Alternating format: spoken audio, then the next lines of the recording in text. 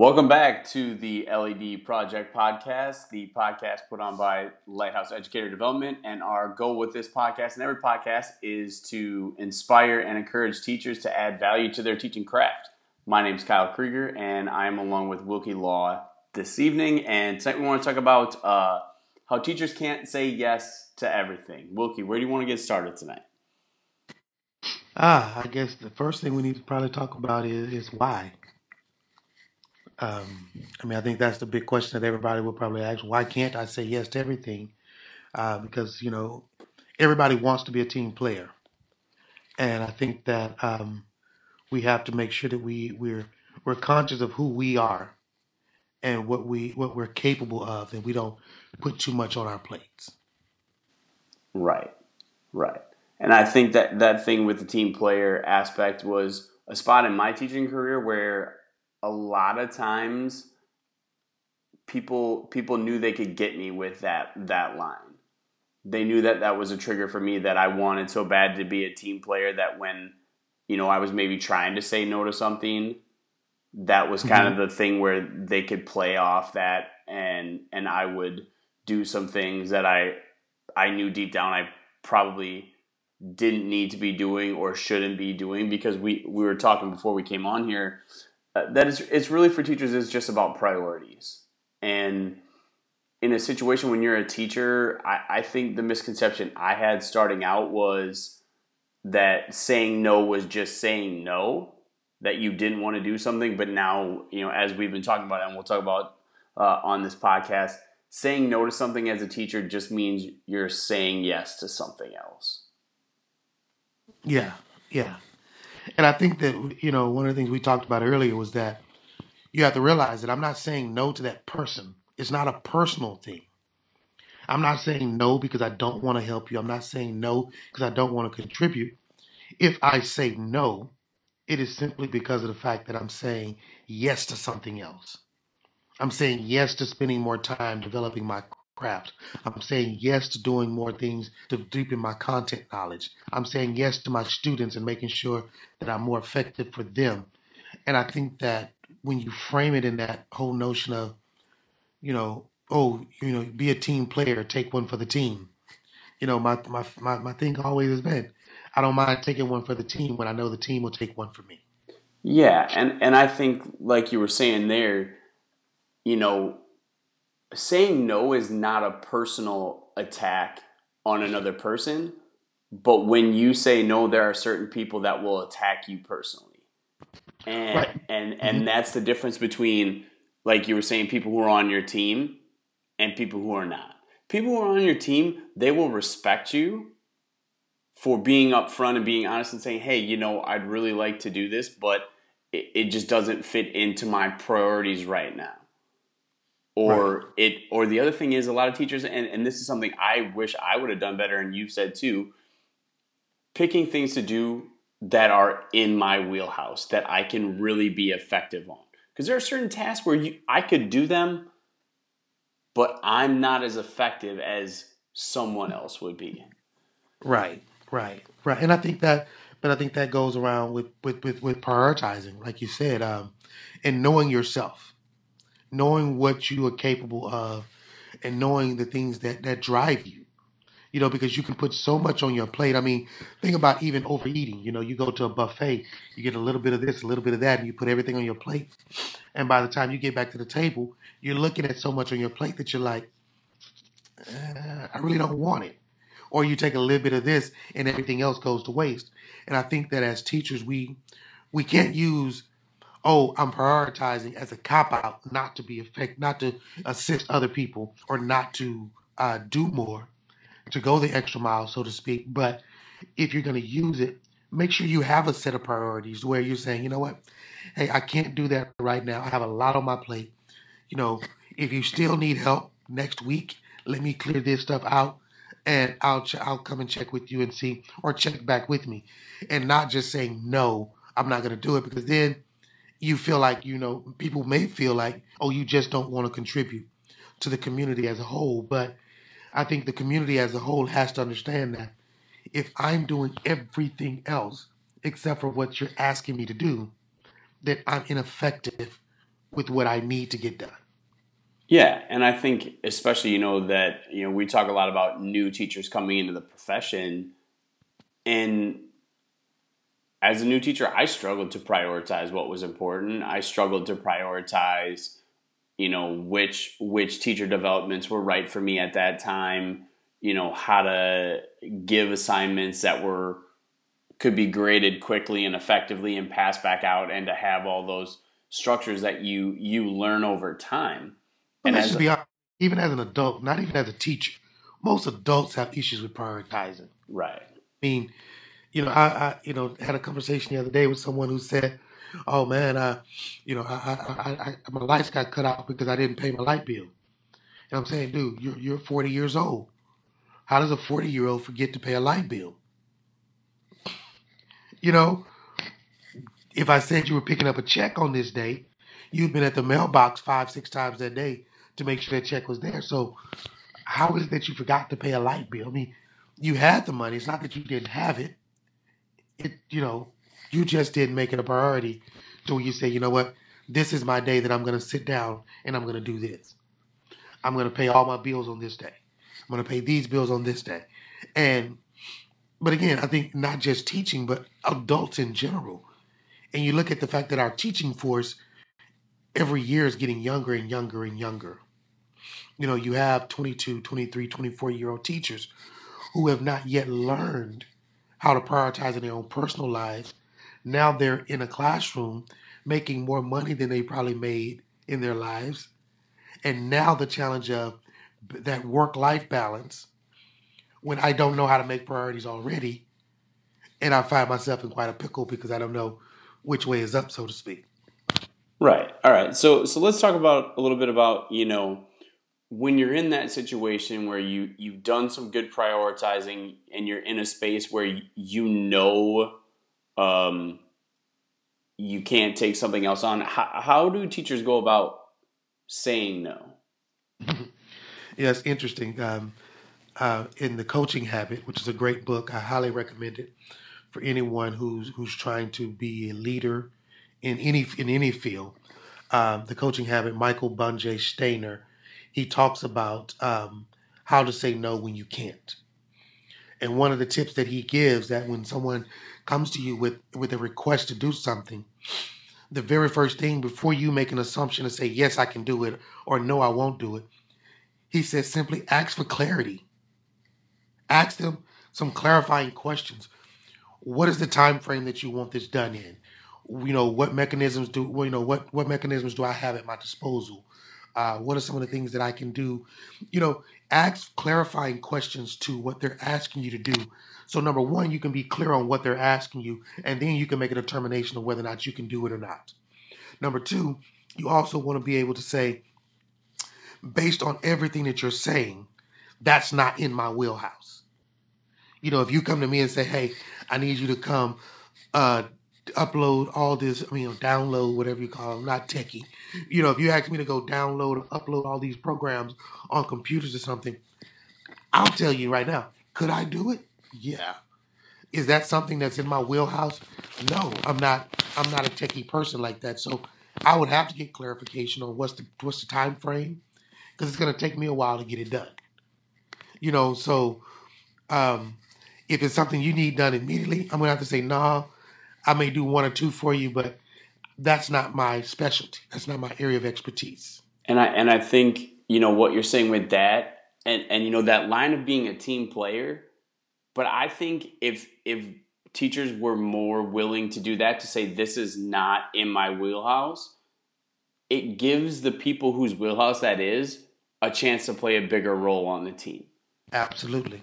Because the team player, they want you to just take on things, but we know that great teams, whether they're in sports or in business or even just the team that we have at LED, everyone does their part, and the best teams are built to have complementary strengths on the team. You can't have people with Five, all the exact same skill set. right. You can't have five Michael Jordans on one team. Yeah, You can't have five LeBron Jameses on one team. It's not gonna work. You right. know. I think that when you look at it, and I go back to sports metaphors. You're a former coach, you know, and so you understand is that when you look at the fact of great teams are not always the teams with the greatest players. It's those teams that technically understand the concept of team the greatest. I look at, I was watching, they were talking about Tom Brady's receiving core, how if you put them on any other NFL team, those guys probably be second string, third string at best. But you put them at the helm with Tom Brady and with a coach like Bill Belichick in a system that works for them and say, hey, look, I just need you to go out there and go get it. It works for them. And I think finding those teams, because you say, how does he get open? How does he know he's gonna be there? But it's the idea that I know his strengths. He may not be the fastest guy out there, but he's shifty. So I'm gonna play to his shiftiness. Or I have a speedster over here. So I'm gonna tell you, you're gonna go all the way out. And I think, like you said, it gives other people an opportunity to say, hey, look, I'm not the fast guy, but he is. Right. Hey, I'm not the technology guy, but the other day my computer broke down and Miss Such and Such came and helped me out. You may want to go talk to her. And it opens up that conversation between colleagues that says, you know what, number one, I'm not ashamed to say I don't know how to do something. Right. If we're in education and we're still hung up on I have to be the expert in everything, Yeah. then we're not leaving any room for our own personal growth. Right. Which is why a lot of teachers get stagnated in what they do. Well, and I think a lot of new teachers, especially, get overwhelmed with that concept of having to be the expert. And, the things you don't know are a gift because those are the things that you can grow, and that's all the space you have to learn. But, I mean, even with us, when we started building the team around us, which is just us and our board right now, we knew, and I knew, that my strength is not very detailed work of filling out papers and doing numbers. It's not what I do best. Yeah, you're doing a pretty good job at it right now, even though it's not your strength. Yeah. But you're learning, and that's something that I'm not there.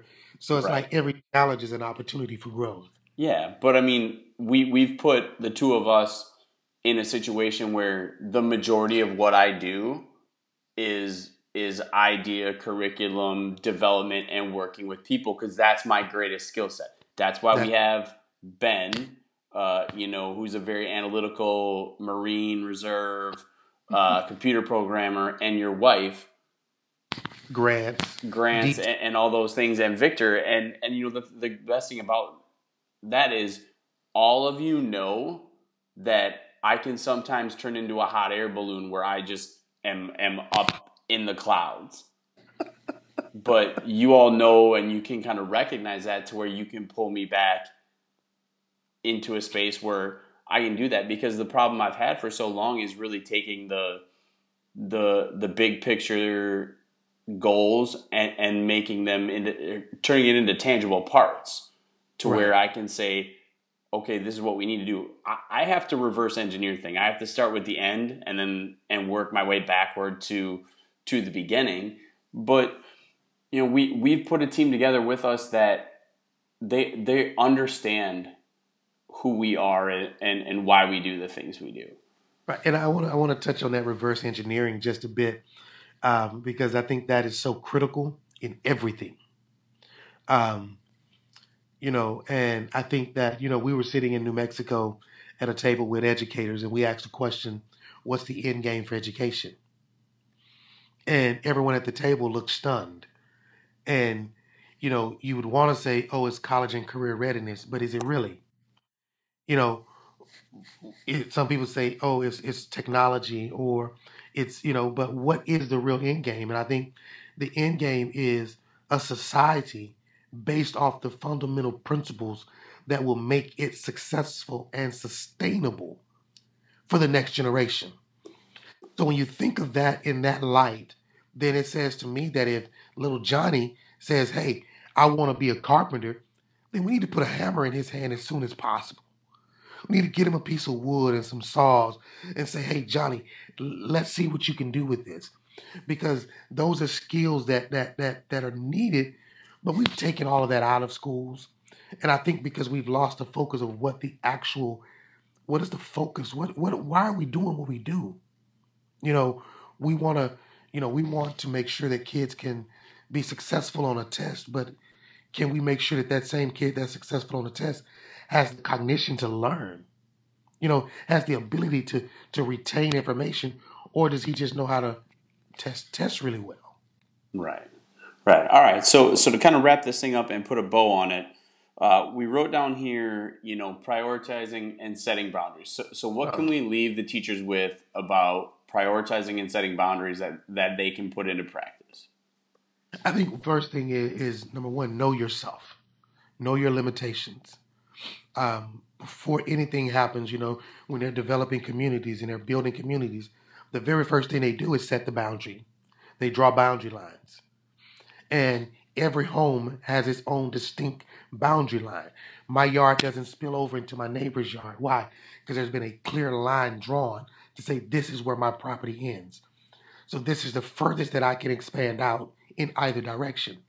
And I think as teachers, we need to realize that I have these confounds and these boundaries within myself, that I know if I'm a math teacher and that's my area of expertise, then I'm going to focus on me being the best math teacher that I can be, or social studies or science. And I'm going to set the boundaries to make sure I'm not volunteering to teach stuff that's not in my comfort zone. Well, I'm not even going to say comfort zone, it's not in my wheelhouse. You know, could I teach ELA?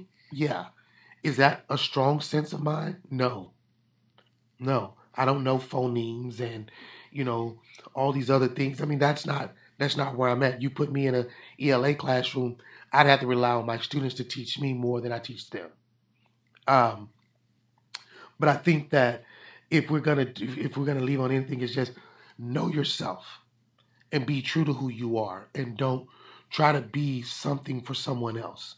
I was looking at a good quote from Ray Lewis that says the worst thing you could ever do is believe someone else's opinion of you. And I think when someone else says, "Oh, if you're not doing this, you're not a team player," that's their opinion. They don't know. Again, like you say, just because I'm saying no to this, you don't know what my yes is going to. You don't know that I'm saying yes to my students, yes to curriculum, yes to content, yes to myself. Which is a big thing of setting those boundaries, of knowing that when I get home, there's 3 people in my household that needs me. There's 4 people at home that needs me. And if I'm saying, yeah, I'll take on all these things and I never come home, then my priorities are not where they should be anyway. Yeah, and I think the other thing I would leave them with too is just I know from experience, and I know you know from experience, that the fear of what we think the repercussions of saying no are going to be are far, far worse than what the repercussions actually are. And, the person who takes it personally that you said no to them is not someone you really need to worry about. The people who are really worth having on your team are the people that respect you more because you were upfront and you said no. It's Absolutely. it's much better to say no outright from the beginning and explain why. Or if you don't want to explain why, don't explain why. Than to take something on and 2 or 3 weeks or a month down the road have to constantly be talking to this person about why you couldn't get that task done. Absolutely. That's not, because then that in the end is not in the best interest of the kids. And the last thing I could kind of relate it to is, if Ben and I and you were doing a workout, in the garage or wherever, I don't want to come busting out of the gate with everything I've got right from the jump, because then you're going to just be hanging on and surviving the rest of the way.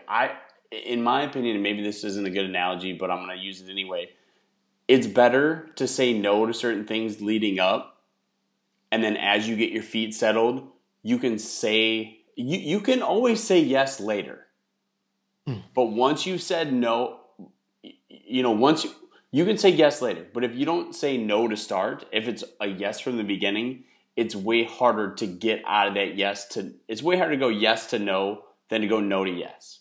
And I'm gonna tell you a funny thing, and I know we got to get out of here, but when I was training dogs, and I know people hate to use that analogy, but it's still training, it's still education, it's still learning. When I first learned to start training dogs, the very first word I teach my dog, besides their name, is no.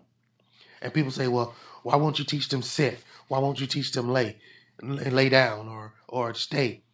Well, the first thing that they need to understand is no.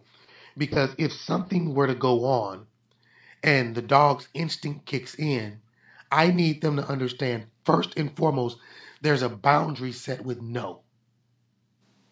No builds a fence and says, if the gate is open and you see it open and you want to run out, my no should make you stop and don't forget about the fact that you could run out into the street and harm yourself. My no is that barrier between you going out unprepared or you staying back to where I need you to be. And I think that the most important thing that we can teach is the word no and the acceptance of the word no. You get mad at me because I say no when all I'm telling you is that that's not something that I would like to do.